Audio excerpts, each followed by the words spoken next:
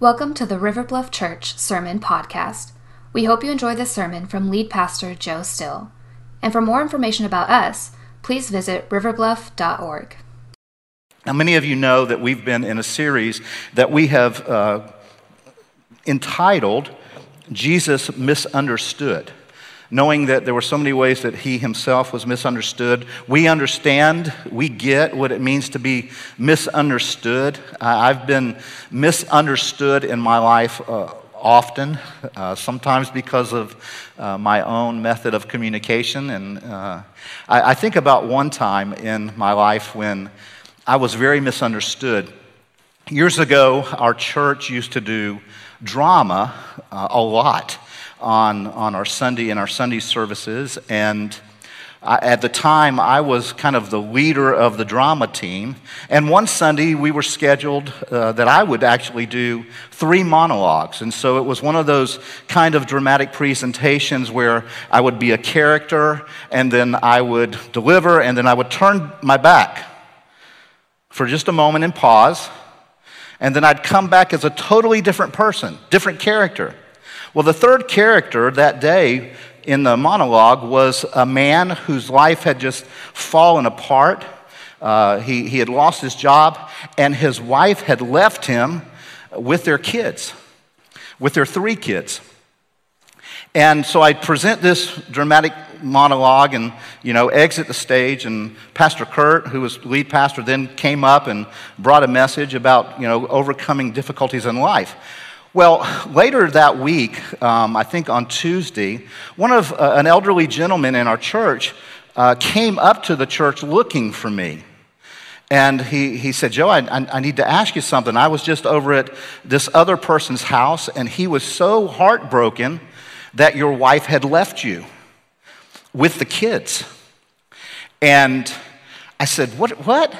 He said, yeah. He said, I wasn't there Sunday, so I didn't hear when you stood up and told about it. I said, brother, that was a drama. I was acting. That didn't really happen.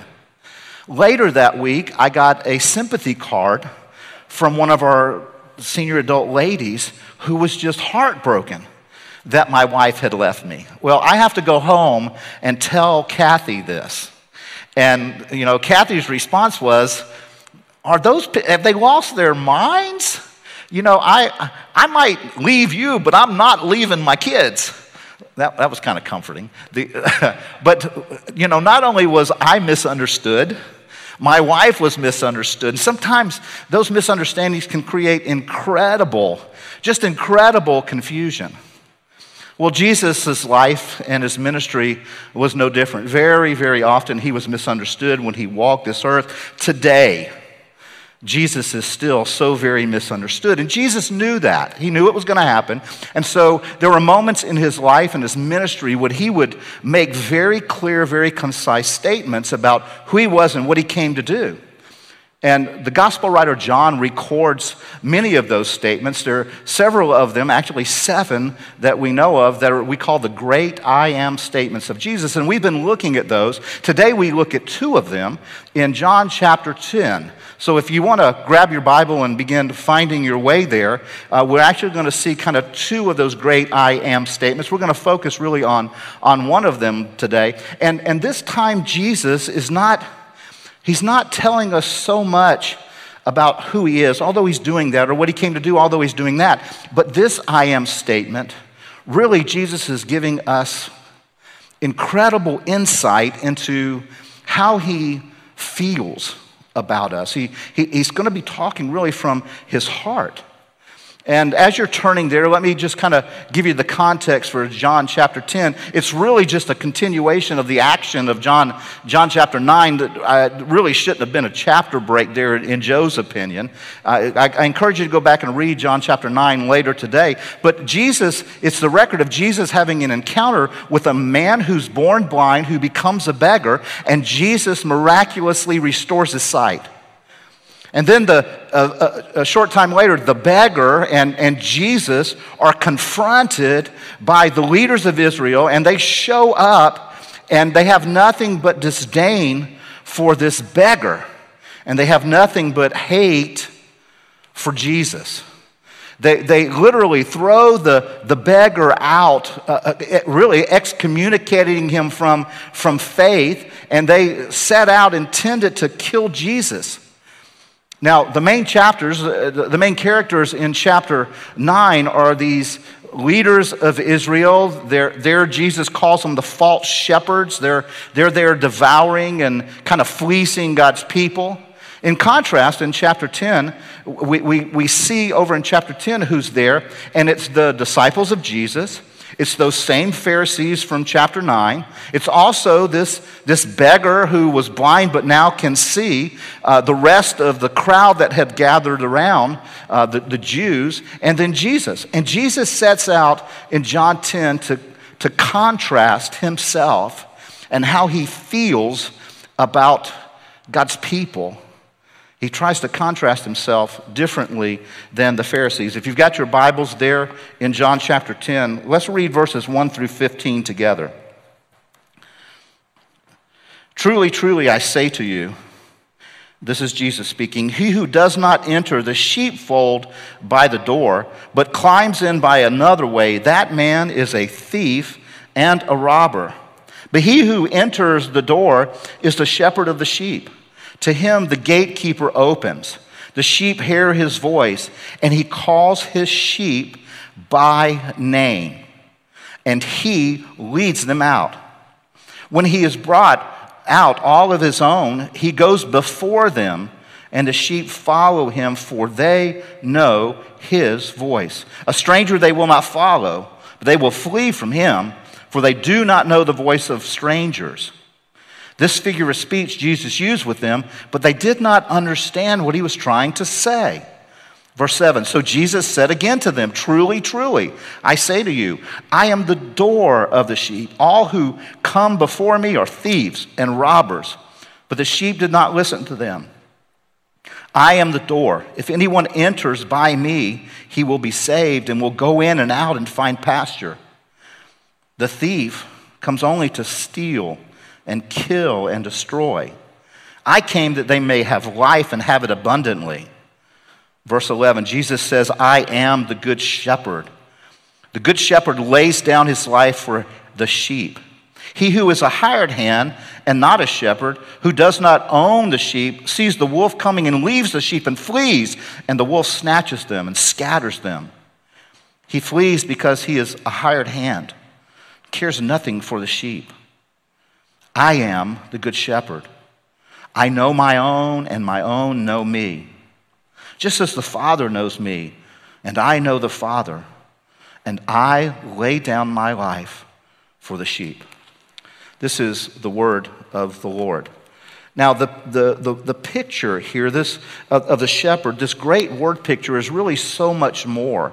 And this story can kind of stand on its own because it would be so very familiar to those populating Jerusalem and Judea in that region. They understood, because their whole culture was agrarian, they understood the shepherd and flock relationship. And they know enough of the Old Testament to know that God himself presented himself as a shepherd. They understood both the temporal, earthly aspects of shepherding, as well as kind of the illustration of how God cares for his people as shepherds. They would be familiar with all the great Old Testament saints, if you would, knowing that Abraham was a shepherd and Isaac was a shepherd, Jacob was a shepherd, Moses was a shepherd who tended his father-in-law's flocks. Their great king, King David, had been a shepherd boy. They would know of the courage and the patient love for a flock that a shepherd had to have. But the most well-known shepherd in the Old Testament was God himself. As Emmett Hicks read to us earlier from Psalm 23, it starts by saying, the Lord is our what? The Lord's our shepherd. Psalm 77:20 tells us that God, you led your people like a flock. Psalm 79:13 says, we're your people. We're the sheep of your pasture. We give thanks to you. You're our good shepherd. Psalm chapter 80 verse 1 says, listen, O shepherd of Israel, you who lead Joseph's descendants like a flock. And then Psalm 95 says this, he is our God, and we are the people of his pasture, and the sheep of his hand. It points to this shepherding relationship that was very, very intimate. And this is really the very first, what I'll call the essential feature of Jesus becoming the shepherd of our soul. For Jesus to become the shepherd of your soul, you have to first see that Jesus intimately knows his sheep. He intimately knows us. John 10, verse 14 and 15 says this, I know my own. Jesus said that. He says, just as the Father knows me and I know the Father, I know my own. Sometimes it's a little easier to get the point if you can kind of have a picture in your mind, especially for those of us who are, kind of visual learners. Years ago, I read a little book called The Lord Our Shepherd. It was by a Scottish man named Douglas Macmillan, and Douglas Macmillan, and he had been a shepherd who later heard God call him into the ministry and became a great minister in Scotland, a professor in the seminary there. Now, in his book, he shared many stories and illustrations. I read his book, I read some other writings, actually listened to some messages that he spoke, and he would refer to his time as a shepherd. And he wrote about them from mostly good memories, but he did not pull any punches when he was kind of displaying the reality of sheep. He talked often about how dumb sheep were, how sheep would follow each other even like off a cliff, whereas other animals wouldn't do anything like that. He said, when they get lost and you go looking for them and you finally find them, they panic. They don't come running up saying, oh, master, we're glad you found it. No, they just kind of run in a tizzy. It was one of the reasons they're such easy prey when they panic. They're just so defenseless and weak and helpless, probably more so than most any other animal. And so what's the point Jesus is making by comparing us to sheep? What's he doing? Well, the truth is, all of humanity, we're spiritually helpless. We're not self-sufficient. We're completely dependent. Let me see if I can illustrate that with a non-religious kind of illustration. A couple of examples. First of all, pointing out how dependent we are. We're really dependent in our understanding of life. We're continually overestimating our capabilities, and we're underestimating our capabilities. We constantly make decisions that end up being bad or wrong decisions, and we know this about ourselves. We're self-aware on this issue because all of us do this. Let me see if I can describe it this way. Our today self, your present today self, will look back at your yesterday self, your past self, maybe 10 years ago, and think, man, back then I was a moron. In the vernacular of Reba McEntire, I was a moron. That's the way she says it. I always enjoyed that. But you look back, your present self, your today self looks back at your yesterday self, and you think, I was so naive. I didn't have understanding. I was so silly. Your today self always kinds of thinks of your yesterday self kind of that way. But here's another part of this reality. Your tomorrow self will eventually look at your today self and think the same thing. 10 years from now, your tomorrow self will be looking back at your today self and thinking, man, I thought I had it all together. I thought I knew just everything that I needed to know, but man, I blew it along the way. I didn't know it all. And Jesus knows this. The Bible tells us he knows our frailty. He knows our weakness, our emotional weakness, our psychological frailty. In other words, Jesus kind of understands. He gets our sheepness. Macmillan, writing about this, he would talk about what happens when a sheep would go astray and what he would have to do, and how in their panic mode, just running to and fro, and he's got to catch them and take them back into safety. And so he would have to manhandle them, literally kind of have to tackle them, hold them down, bind their rear feet and legs, bind their forelegs together so that he could pick them up, put them over his shoulder, and carry them back. Because when they get like that, they would not follow him. It didn't come easy to get them back.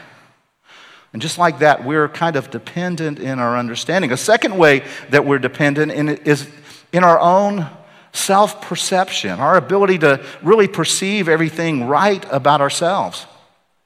You know, in our day, it's typical to hear people say something like, you shouldn't worry about what others say about you. You know, what other people think about you or say about you doesn't matter. Only what you think about yourself. Now, that line of thinking has some merit. But when you carry it out to its farthest extreme, it breaks down and can actually cause harm. Let me see if I can illustrate it this way. I want you to tell me if you think this person, or maybe tell somebody that you're with if you think this person has a healthy self-perception. Imagine a songwriter. This person who has decided I'm vocationally a songwriter. And they tell you, I've shared my songs with probably 3,000 people. And every single one of those 3,000 people hated my songs. They told me they made no sense. They were just kind of dumb. They were really, really bad. Nobody's ever actually bought one of my songs. They tell me, you need to find another vocation. But I think, it doesn't matter what they think. I think I'm a great songwriter. Now, would you say that person is self-aware, or that they're kind of walking on the edge of maybe insanity? You know, I know that's maybe an extreme illustration or case, but here's what the point is. The point is, none of us can bless ourselves. You know, we can't just stand in the mirror and say, you're beautiful, you're beautiful, you're beautiful, and make ourselves beautiful. You can't bless yourself. You can't give yourself an identity. Somebody from the outside of you has to help you form an identity. Somebody from the outside of you has to bless you so that you can get your identity. You can't do it yourself, which means you are completely dependent on someone else. Now, your whole being really is going to end up eventually resting on somebody or somebodies. And now, they may be critics. You know, it may be parents, it may be somebody that you hope to marry or somebody that you're married to. But here's the deal, like sheep, we're all completely dependent on some shepherd, if you would, to give us identity. And the truth is, you're a sheep in this capacity. I'm a sheep in this capacity. We're all sheep in this capacity. We're spiritually, emotionally, even psychologically, just on our own, we're impotent. We have no power. And see, Jesus knows this. He knows this about us. And he doesn't just know it about humanity as a whole. He knows it about you individually. He knows your own personal sheep qualities. And we see this in individuals that Jesus encounters.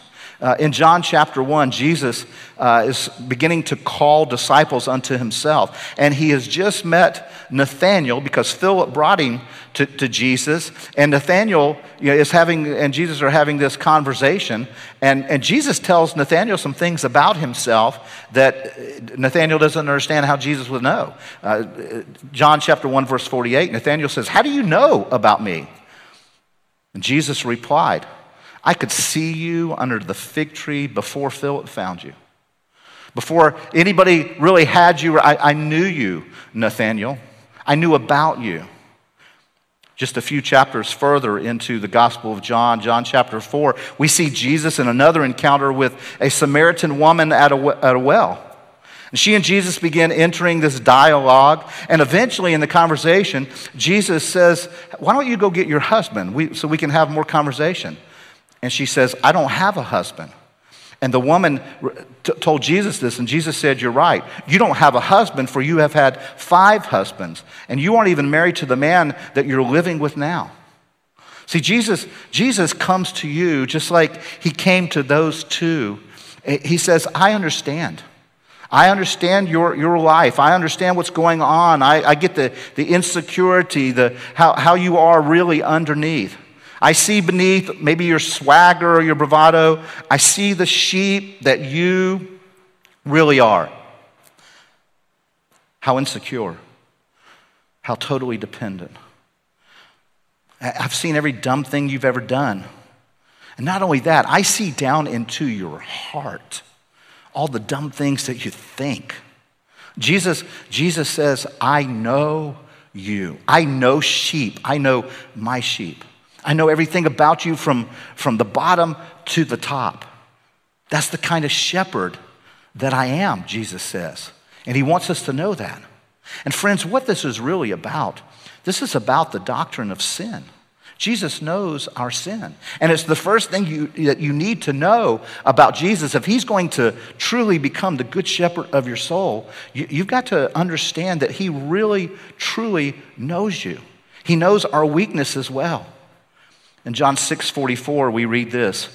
No one, Jesus says, is able to come to me unless the Father who sent me attracts and draws him and gives him the desire to come to me. You can't even really pursue and want Jesus unless God opens your heart and mind.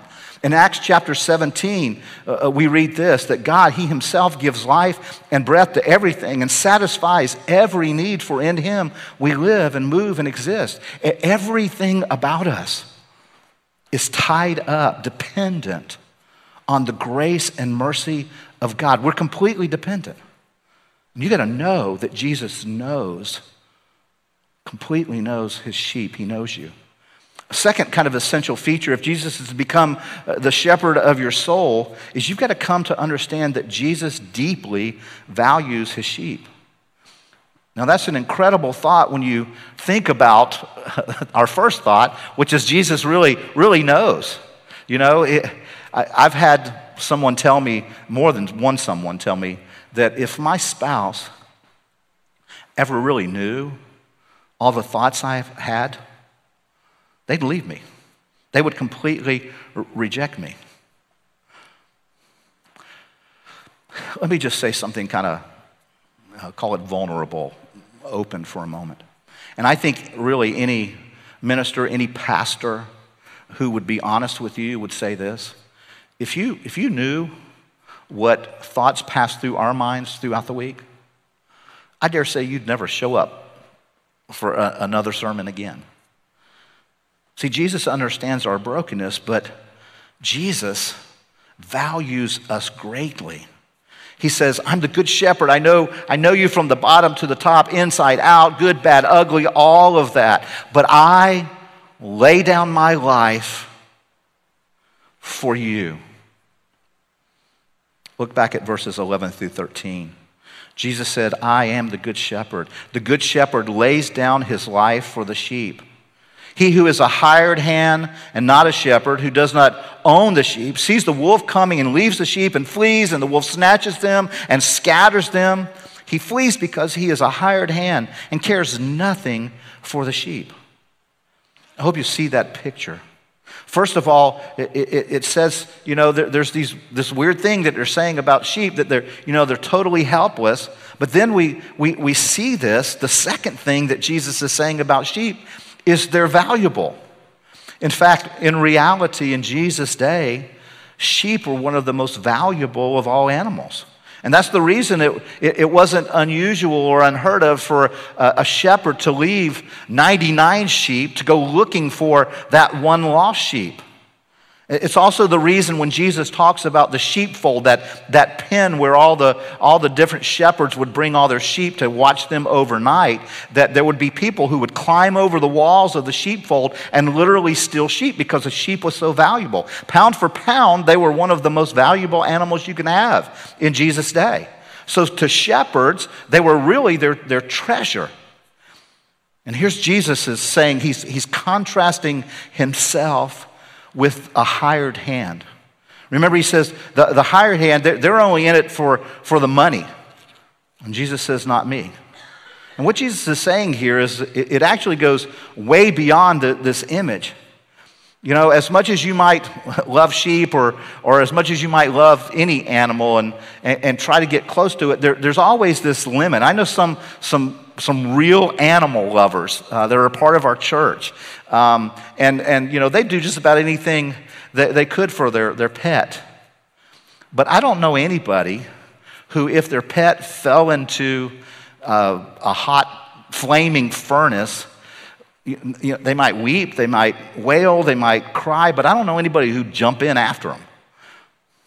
See, Jesus says when the wolves come, they're the people that are in it just for the money, they're out of here. And at this point, this metaphor that Jesus uses gets really, really deep. And our English language really has a hard time kind of translating it concisely. Because what Jesus is saying is, I love the sheep so much that when the wolves come, I become a lamb myself. Where the scripture said a moment ago, we read it, that Jesus said, I lay down my life for the sheep. The English language, the translation there, the way that it comes across, Jesus is actually using a kind of in the original language, a particular preposition that means in the place of, instead of. So what Jesus is saying is, I'm the shepherd who becomes a sacrificial lamb. I'm the shepherd. When the wolf comes, I would lose anything rather than lose one of my sheep. Jesus says, I'd lose my life, I'd lose my glory, I'd lose the universe before I see my sheep perish. Friends, that's amazing. This is how amazing the Son of God is and what he's saying when he says, I'm a shepherd and you're sheep. Now, I know the first point wasn't very flattering. It was kind of insulting that we're, pretty incompetent. But the second point is how much he values us. We're his treasure. He owns everything in the world, the Bible tells us. He owns everything in the universe, the planets, the stars, every solar system. He owns all the gold, all the wealth. He owns everything. But then Jesus says, but my heart is bound up with you so that I'm ready to die for you. He did die for you. Isaiah 53 tells us a little bit about what the experience was on Jesus' way to the cross. In Isaiah 53, we read this: He was oppressed, he was afflicted, yet he opened not his mouth. Like a lamb that is led to slaughter, and like a sheep that before its shearers is silent, so he opened not his mouth.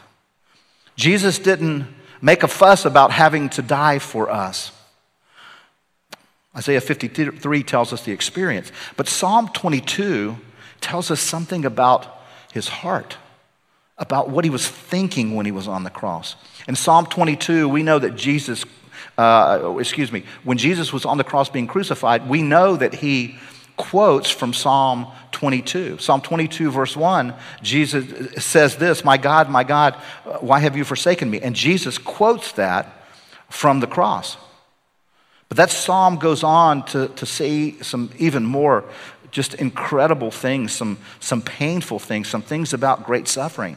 And when you get down to verses 16 through 18 of Psalm 22, it tells us this: for dogs encompass me, a company of evildoers encircle me. They have pierced my hands and feet.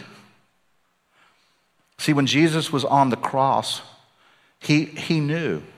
I believe he was even thinking about Psalm 22. And he knew the wolves were coming. And he's saying, I'm dying for my lambs. Friends, I don't know of a stronger statement about human dignity, a stronger affirmation about a person's value than to hear this. Jesus Christ looks into our hearts. He looks at us from bottom to top. He scans us completely, if you would. He knows everything about you, and he says there is nothing more infinitely precious to him than you. See, the Bible points to numerous reasons why Jesus went to the cross. It was to satisfy the holiness and the justice of God, which demanded a perfect sacrifice.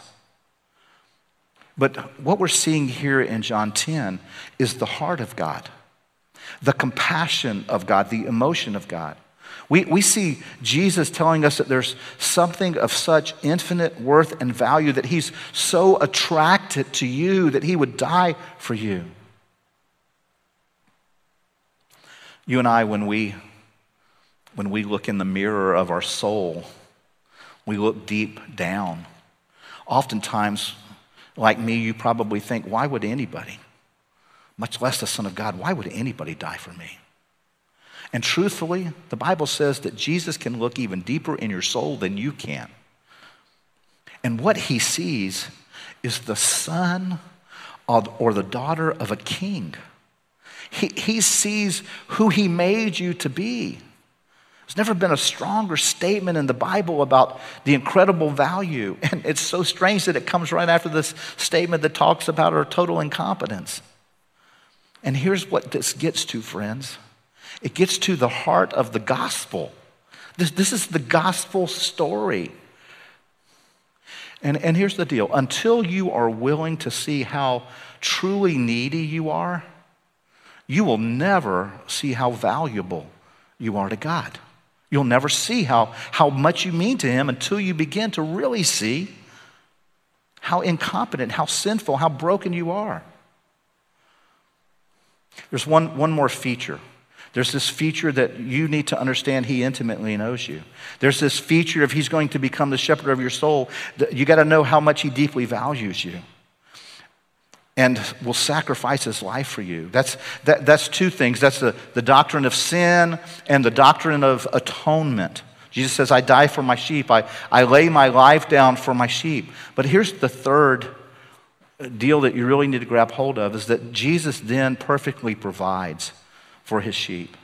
See, because he'll die for us, he earns the right to be our shepherd. And then he does for us what we can't do for ourselves. We read it a moment ago, John 10, verse 3. It says, to him the gatekeeper opens. The sheep hears his voice, their shepherd's voice. He calls his own sheep by name and he leads them out. Jesus leads them out, he says, about his sheep. Now, it's very important to realize something.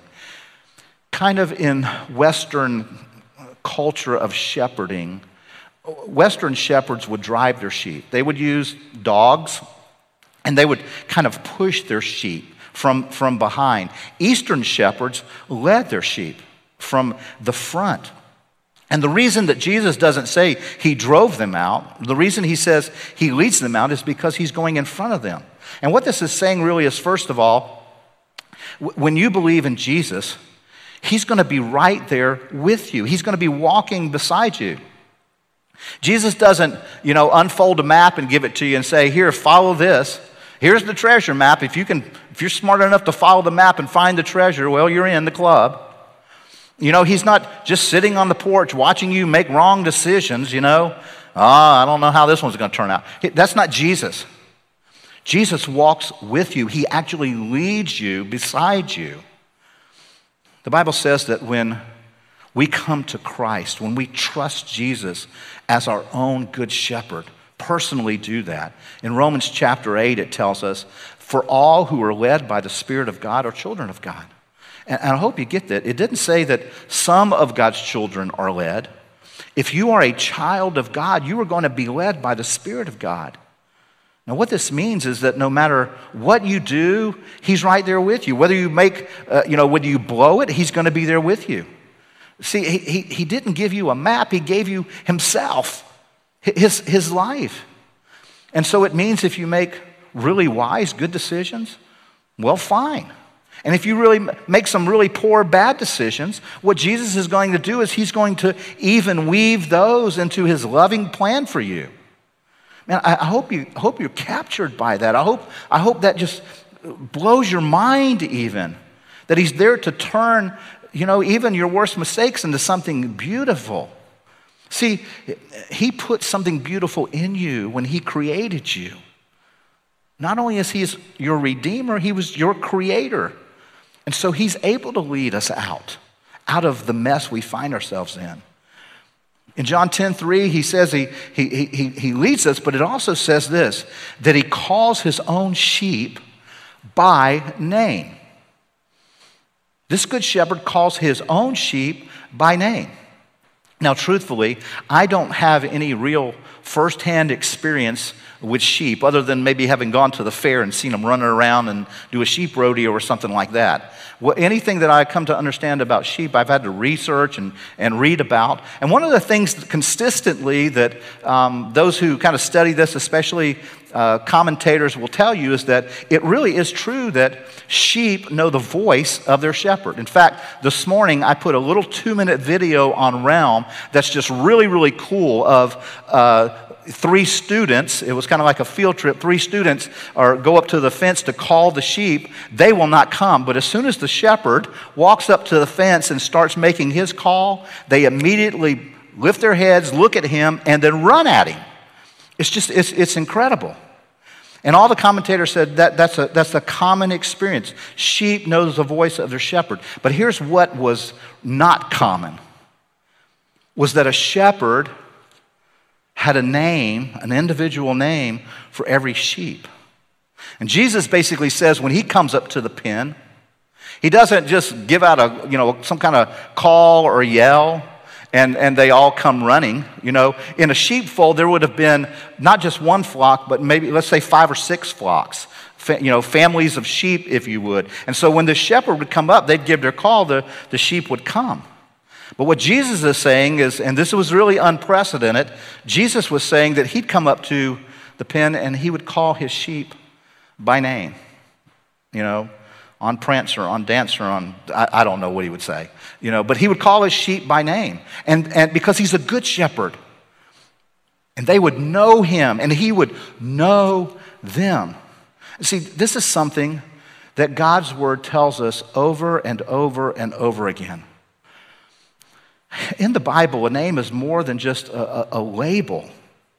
A name lays status or significance on us. You may recall in Genesis chapter 11, there was this time that a group of people set out to build this great tower. They want it to be known, it says. And when you read in Genesis chapter 11 about it, although it ended up being a fiasco, it says that their motivation was so that they could make a name for themselves. See, we all seek significance. And truly, the only way to really get it is by letting God name you. So often in Scripture, we see God giving a new name to someone based on the assignment, the kingdom call that God had for them, the new purpose. When God came to Abram and God changed his mission in life, he named him Abraham because he was going to be the father of many nations. When Simon's mission was changed in his life when he encountered Jesus, Jesus gave him this new name, Peter, because he was going to be the rock of faith for so many of his brothers. When the literally murderer Saul encountered Jesus on the road to Damascus, Jesus gave him a new name to go with his new assignment. He would be called Paul. See, a name helps point to your distinctiveness. The Bible says when you come to Jesus, when you determine that you're going to follow him, Jesus gives you a new identity. Jesus gives you this new name, a new identity. And what that means is that in relationship with him, you will finally get what your heart has always been looking for because he perfectly provides for the greatest needs of his sheep. And it's from him.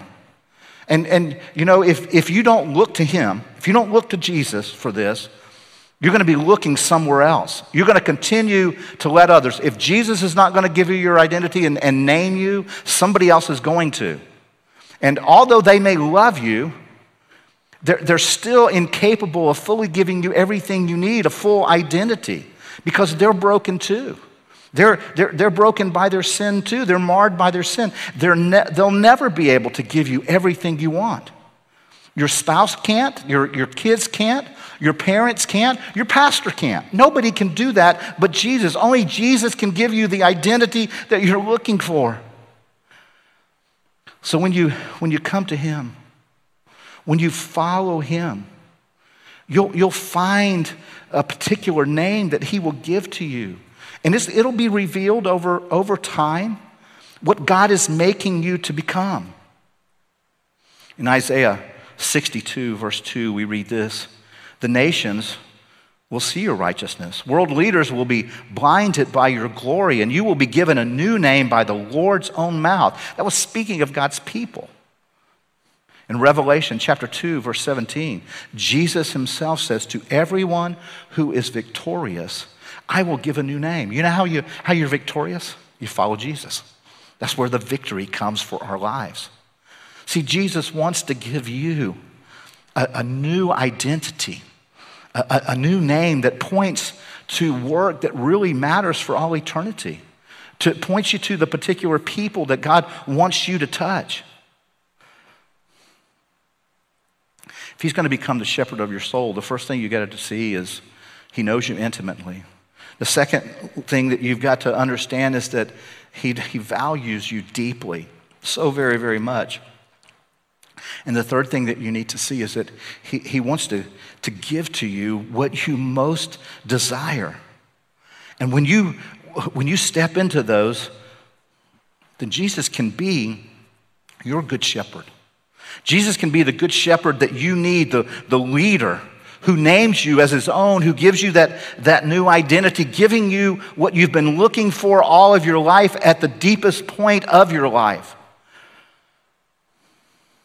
So how does that play out practically? What do you do? How do you respond to this? How do you receive him? How do you take him in to be your good shepherd of your soul? Well, first of all, for that to happen, for Jesus to become your good shepherd, it happens when you will follow him wholly, completely, if you would.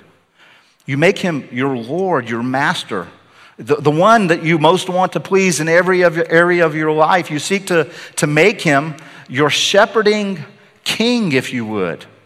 To make him the king who shepherds your soul, so that there's not any area of your life that you're holding back from him.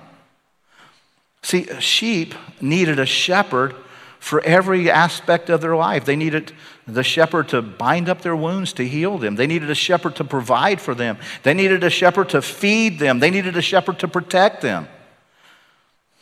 Now, as this takes place in your life over a lifetime, you know, we see that. But here's what happens. Most of us, when we first come to Jesus, we come to him because a certain area of our life has kind of blown up. You know, maybe we come to Jesus and saying, hey, I'd like for you to fix this. Maybe our career is blown up and we're saying, Jesus, I need your help over here. But Jesus, this is off limits. Jesus, I need your help in my career, but my love life is off limits. Others come and say, hey, Jesus, my love life, my marriage is a mess. Would you come help me fix my marriage? But Jesus, my finances, my work, you know, those things are off limits. Friends, when you come to Jesus, you got to come all in. You got to come holy. Jesus says, if I'm going to be your shepherd of your soul, you got to be all in. Our relationship will not make a difference if you're not. You got to completely follow me. You got to trust me with every area of your life. Paul, writing to young Timothy in 1 Timothy 6, says this, for at just the right time, Christ will be revealed from heaven by the blessed and only Almighty God as the King of kings and the Lord of lords. That's who Jesus is. You need to see him that way, to follow him wholly and completely. He'll never be able to do all that shepherd that you desperately need to do until you follow him wholly. Secondly, for Jesus to become your good shepherd of your soul, you've got to follow him unreservedly. You got to follow him with no strings attached. I remember part of what Mr. McMillan said about finding lost sheep, that you kind of got to get rough with them. You got to seize them. You got to put them on the ground. You got to bind their legs before you can ever pick them up and carry them to that safe place. You know, when you read that great story in Luke chapter 15. We love those stories that Jesus gave us in Luke 15 about the lost coin and the lost son and the lost sheep. And we see the shepherd leaving the 99 and going and finding the one. And it says he lifts the sheep up and puts him on his shoulder, and he goes back rejoicing. And we read that, and it's very sweet. But we realize now There was something that took place before the shepherd was able to carry this little sheep, this lost one, to safety. He had to wrestle him to the ground. He had to hold him down before he could ever rejoice and carry him back to that place of protection. See, I think Jesus is saying there are going to be times when in your life when you're thinking, shepherd, what's going on?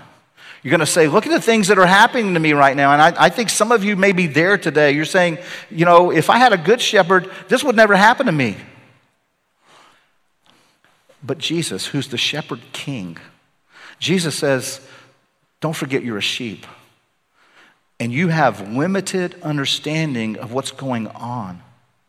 See, so often the loving shepherd, what he has to do to bring the sheep home in order to save its life, the sheep don't understand it. The sheep don't get it in the moment. The sheep says, what's going on? I've been hurt. I can't go on. Why is the shepherd being so rough? Why isn't the shepherd doing something? If that's you right now, what you need to hear Jesus say today is you don't follow me just wholly, just completely. But you gotta be, you can't hold anything back, even in the difficult times. You've got to follow me unconditionally, unreservedly, without any strings attached. That means when it's terrible and it looks confusing and life may look awful, follow me. Because you're sheep, you can't see everything, but I'm the good shepherd and I will lead you. I will take you where you need to go. Obey me, listen to me, trust me, stick with me. I know that's hard to see, but that's what Jesus is calling on all of us. Lastly, Jesus will become your good shepherd, the shepherd of your soul, when you follow him relationally. When you follow him relationally. See, the reason that Jesus identified himself as a shepherd is because he wants a personal relationship.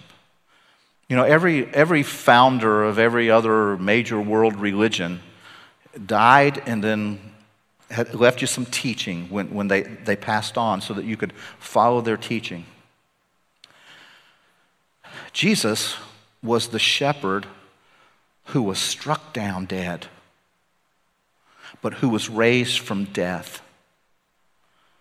He wants you to live in a raised relationship with him. He wants to have a relationship with you. Friends, it's not an accident that the 23rd Psalm that Emmett read to us earlier starts out, "The Lord is my shepherd, I shall not want. He makes me lie down in green pastures." See, he's a shepherd. He leads me beside still waters. He restores my soul. That's what a shepherd does. He leads me in the paths of righteousness for his name's sake. Even though I walk through the valley of the shadow of death, I will fear no evil, for you're with me. Your rod and your staff, they comfort me. What's happening here?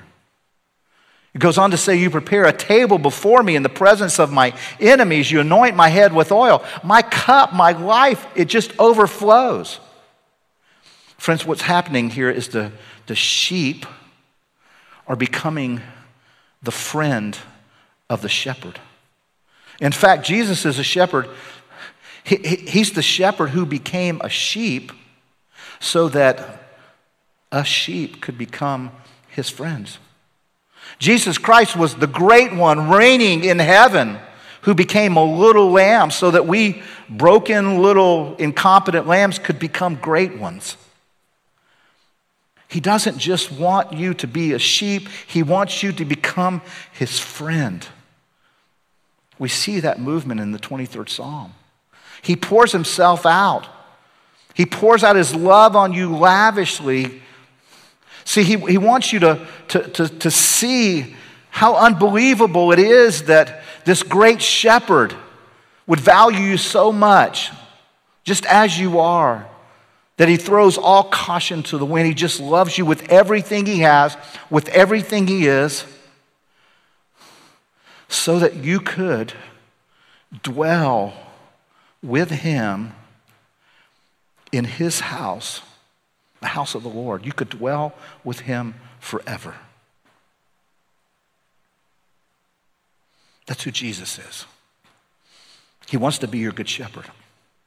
He wants to be that door that opens life for you. Will you let him? Let's pray. Jesus, we come to you now. We come giving thanks for who you are, that you look at our frailty, you look at our brokenness, and yet you see great value. You value us, Jesus. Thank you. And thank you that not only do you value us so, but you want to add value to our lives.